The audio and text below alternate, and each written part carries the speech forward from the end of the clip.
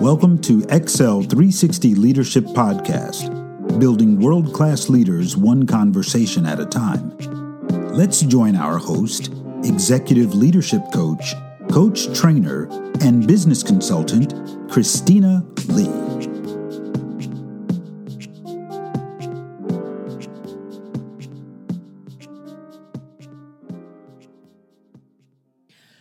Hello, my name is Christina Lee, and I am your leadership coach, and I am excited about today's topic. I think today I am just going to freestyle because there's a topic that is heavy on my heart, and I've been toying around with this topic for a while now, and the topic is incarnational leadership.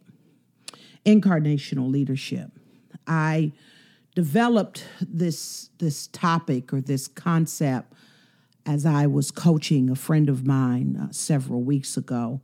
And we were talking about how to attract people to attend his church. But in addition to that, we were talking about how do we get leaders, people who have been called, to wrap their heart and their mind around the vision. How do we get people to be so connected to God's purpose in their church that we really start a movement? I'm always fascinated by the fact that Jesus never wrote a best-selling book during his lifetime. He didn't podcast. Matter of fact, he never traveled more than 100 miles from his birth city. And the fact that here we are in 2018, still worshiping and loving and honoring and someone who was born and came into physical existence in his humanity in the first century. That's amazing to me that the 12 leaders that Jesus developed, he spent 3 years of his life connecting with them, doing life with them, eating with them, ministering and worshiping with them, teaching them in 3 years. And after he ascended back into heaven, of course, prior to that, he went to the grave and he got up 3 days later and walked the earth for 40 days and for 40 nights. And the Apostle Paul gives an account that over 500 people were an eyewitness of the resurrected Christ. And then he ascends back into heaven. And these apostles that he had taught and did life with for only 3 years, 36 months, that these guys were able to not only carry the message of faith and the cross, but centuries after their death, decades after their death, we are still honoring, we are podcasting, we are worshiping this risen Savior named Christ. That is an amazing leadership principle when we think about the fact that there are people in our history that we have no idea of what they've done unless we look them up and read about them in encyclopedias or Wikipedia. But Jesus is someone. Matter of fact, Jesus is so powerful that in most workspaces, we can't even say the name of Jesus because people who have not accepted them as Savior. They tremble. They get upset when we use this name because Jesus is so powerful. So how did Jesus transfer this level of leadership to the apostles? I mean, I think that is something that we need to really think about. We need to really talk about because we're missing the boat in our local churches because we have folk who come who aren't attentive, who are here today and gone tomorrow. There's no commitment. You have more people in the seats or in the pews than you have serving in the local church. And it seems as if the church has kind of hung out on this 80-20 rule, where 80% of the people do nothing and 20% of the people in the church are trying to move the vision and the mission that God has downloaded to the senior pastor. So I really wanted to spend some time today talking about the incarnational leader. And so I got this principle because as I theologically thought through this process of the Trinity, that God the Father, God the Son, God the Holy Spirit are eternal, that they have no beginning and they have no end. They are the uncaused causer of all things that have been caused. And when I think about the fact that in heaven they entertained each other from eternity, but at some point, in order for a dying world to be redeemed, the only sacrifice that would be perfect enough to cleanse us of our sins was Jesus.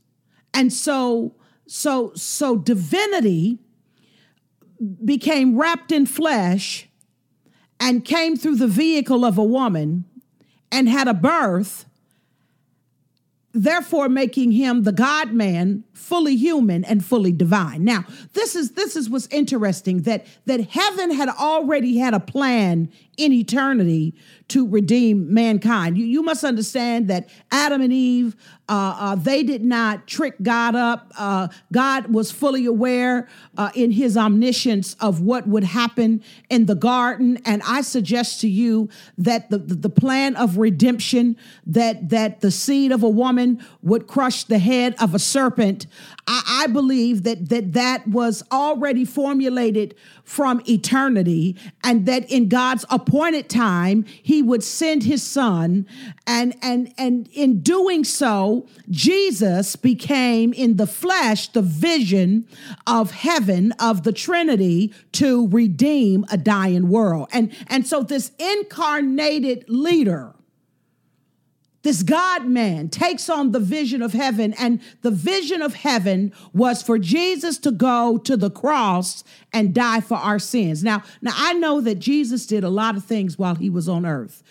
He healed the blind man. He was able to restore life into Lazarus. He changed water into wine. There were so many different miracles that Jesus performed. He helped the woman who was bent over be able to stand up and have her rightful place. He took care of the woman with the issue of blood. Jesus did many miracles, but that wasn't necessarily the purpose of why Jesus was on assignment. The miracles were purposed to point back to the deity and to who Jesus was, to establish a truth claim that he was the Son of God. Now, his purpose was to die.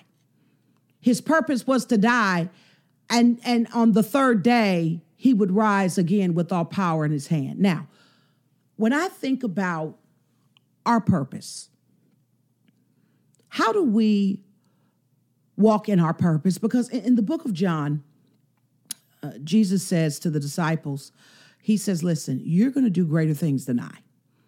And what Jesus was saying is that in his humanity, he could only be in Judea. He couldn't be in Judea and in Galilee at the same time. In other words, he was saying, when I depart and the Holy Spirit takes residence in your life, Sam may be in Sacramento and Kathy may be in Fairfield and someone else may be in Richmond, Virginia. And because all three of them are filled with the Holy Spirit, they then are able to minister in three different places, being three different people at the same time. And so as we think about our leadership role in being this incarnated leader, I came up with a couple of things that I thought would start a movement? What would start a movement? What needs to happen for us to start a movement of growing our churches, of taking back what the enemy is trying to steal and has stolen in many cases? Well, the first thing I think is this. You first have to be passionate about the gospel. If you're going to start a movement of incarnational leadership, you have to be passionate about the gospel. The gospel message of Christ, the death, the burial, the resurrection, it has to mean something to you. It has to have value to you. You have to remember when Christ saved you and how precious that moment is, that the gospel is something that we should share with people. I get tickled because many people will tell you that they don't have the gift of evangelism. So therefore, they don't share their faith. But isn't it amazing that if they're giving away merchandise or free gas or whatever it may be at our local stores or our malls, that as quiet and as shy as we are, many of us have no problem with articulating to others, even if they're strangers, what's going on at our local mall. If we saw a burning building and we were walking down the street, it is just our natural instinct to yell fire. Or to make certain that we get the proper people or call the fire department so they can help the people who may be in danger.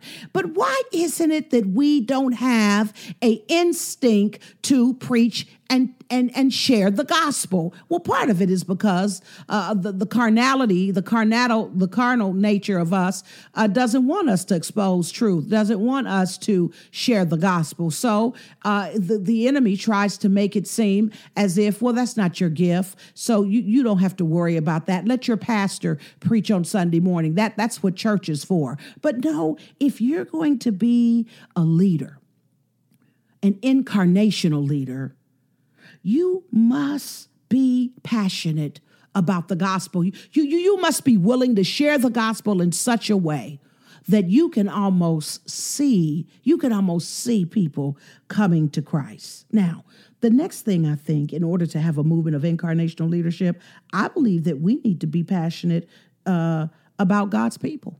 Yeah, we need to be passionate about God's people, and we need to be willing to feed the sheep. Matter of fact, you need to love God's people in such a way that you walk away smelling stinky just like sheep. Did you know that sheep, it is their natural bend to waddle in dirt, to waddle in mess, and we are symbolically considered sheep.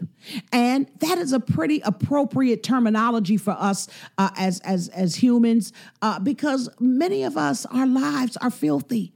And we are in need of a shepherd who can shepherd us back to the right place and to govern us, give us accountability, to give us instruction, and to help keep us from hurting ourselves. Do you realize that if the sheep does not have a shepherd, they're endangered of being hurt and hurting themselves? This is what I say to leaders. You have to love God's people in such a way that you smell like Sheep by Chanel No. 5. Like that's your favorite perfume, that you're amongst filthiness so much that you start to smell your favorite cologne, your favorite perfume is Sheep by Chanel No. 5. So we have to be passionate about God's people. Number 3, I think we have to be passionate to the call. Each one of us, when we were birthed into the community of Christ because we accepted him in the pardon of our sins, we then were given ministry gifts. All of us have spiritual gifts, and we are all mandated to utilize those gifts.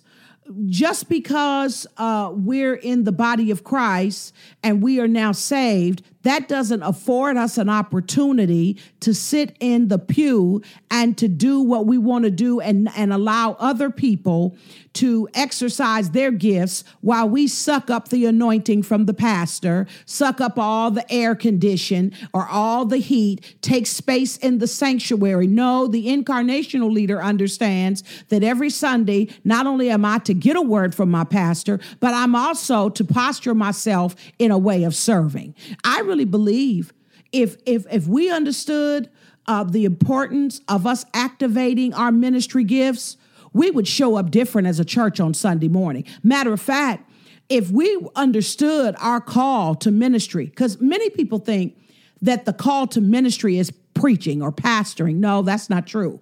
The call to ministry is when you get saved and give your life to Christ, as you go through good discipleship training and you're learning God's word and you're learning how to live as a Christian and you're growing from glory to glory to glory, there should be something instinctive that says, because of what he's done for me, I have a deep desire to do that for someone else. So the same door that was held open for you is the same door you're now holding open for someone else. So I think there are three things. So let's cover our three things again. If we're going to have a movement of incarnational leadership, first of all, we have to be passionate about the gospel. Secondly, we have to be passionate to God about God's people. And third, we have to be passionate to the call. Now, how do we do this? How do we formulate that? Because I think it's deeper than us just understanding those three points. So I want to talk a little bit now. I want to transition to how do we demonstrate the gospel? How do we demonstrate our passion to God's people? And how do we demonstrate our calling? Well, first of all, the biggest component of this is discipleship. And so as I was sharing with a friend of mine around this recently, I came up with four things that I think that the incarnational leader, after they've embraced the three tenets, the gospel, the people, and the call, I believe there are four things that they need to do regularly as an incarnated leader. First of all, we need to have powerful discipleship and coaching conversations with people in our lives. We need to talk it out. That's right. We need to talk to people. We need to love people. We need to encourage people. We should have a component of our life where we are discipling other potential leaders to grow and develop so that they can then take the mantle that you have and do that in the life of other people. Now, I'm not talking about you need to go and start a church and break off from your pastor. That's not what I'm talking about.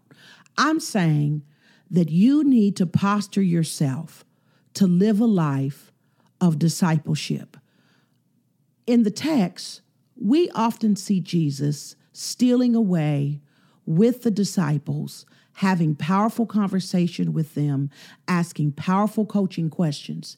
In Matthew chapter 16, Jesus asks the disciples a very powerful, open-ended coaching question. Who do men say that I am? And of course, they had all of these different analogies and concepts that they came up with. And then Jesus asked an ownership question. He says, who do you say that I am? See, it wasn't important so much about what the world was saying, but what was most important was what the disciples or the apostles were saying, because they were the ones that he was training up to carry out this message. And in a short while, he would then be going to the cross. And the burden of responsibility would be on them to be able to facilitate this and share this with the dying world. And I attest to you that they got it, because the gospel has found its way to you and it has found its way to me. Now, what happens once we do good discipleship, good teaching? Now we have to demonstrate it. You know what Jesus would do? Jesus would teach a principle, and then Jesus would go out and he would perform the principle and show them. He would talk to them. You remember when Jesus fed the 5,000? He had a conversation with them about where are we going to get the food? Let's come up with a remedy. And he asked people in the book of John, he asked some questions and they were sharing, well, Jesus, we don't have enough to feed all of these people. And Jesus decides that the best way to demonstrate how to strengthen their faith is to do it in front of them. So Jesus feeds the multitude of people. And not only did he feed 5,000 plus women and children, he had 12 baskets that he was able to divide amongst the 12 of them as a symbolism of showing that he is able to supply their needs, that your faith, not only did not supply the needs of the people, but it pointed to him as being the deity. It pointed to him of being the good shepherd. It pointed to him as being Christ, the Son of God. So Jesus often demonstrated, what are some things that we can demonstrate to others? Well, we can simply demonstrate how we treat people in the body of Christ. I think that as we are discipling people and talking to people, we need to walk the talk. We need to make sure that we are doing what we have asked others to do. So I can't disciple you in serving and I'm not serving.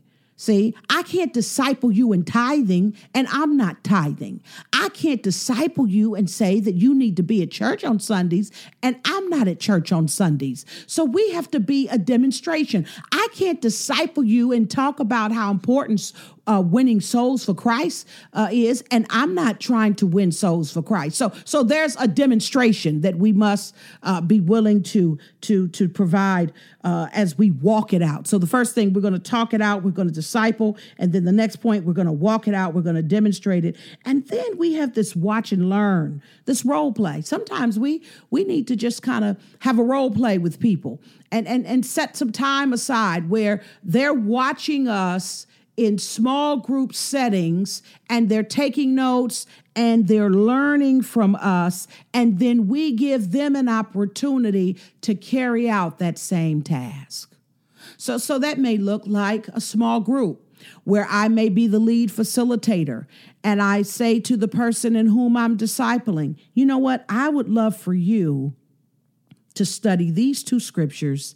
And tonight, I would like for you to share a little impartation to the group, and so that we can encourage you and to develop your ministry gifts and to strengthen you in that area.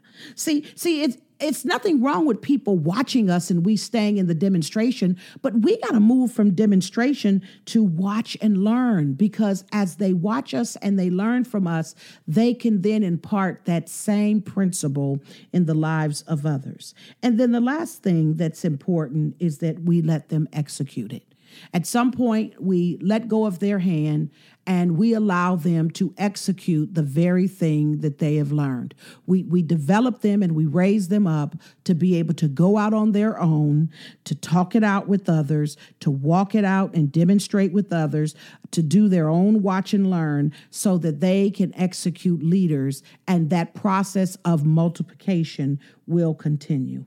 Now, that is important. I can't tell you how important that is. Now, when you are working as an incarnational leader, you always want to make sure, as we close, that you get the feedback from the person you're developing. Why? Because once you get feedback, you then can understand what areas you need to sharpen and what areas you need to tailor. You need to ask the person, what are your takeaways? What did you learn? What did you learn? And once the person can articulate what they can learn, the last component is this: ask them what their buy-in or their commitment level is. What will I do? What will I do? Because I have experienced you loving Christ so deeply in my life, it has moved me to want to walk in the same vein. Matter of fact, I am so excited because your excitement and your love for Christ and your love for God's people has been so contagious that it has lit a fire in my heart. And now I can establish my call and I can unleash this movement in the lives of people around me. Well, my time is up. I thank you for yours, and I'll see you at the top. Thank you for listening to Excel 360 Leadership Podcast. If you would like to know more about how we're building and equipping world-class leaders one conversation at a time, follow us on the web at paradigm360consulting.com or drop us a line at info@p360coach.com. With that said, our time is up. We thank you for yours, and we'll see you at the top.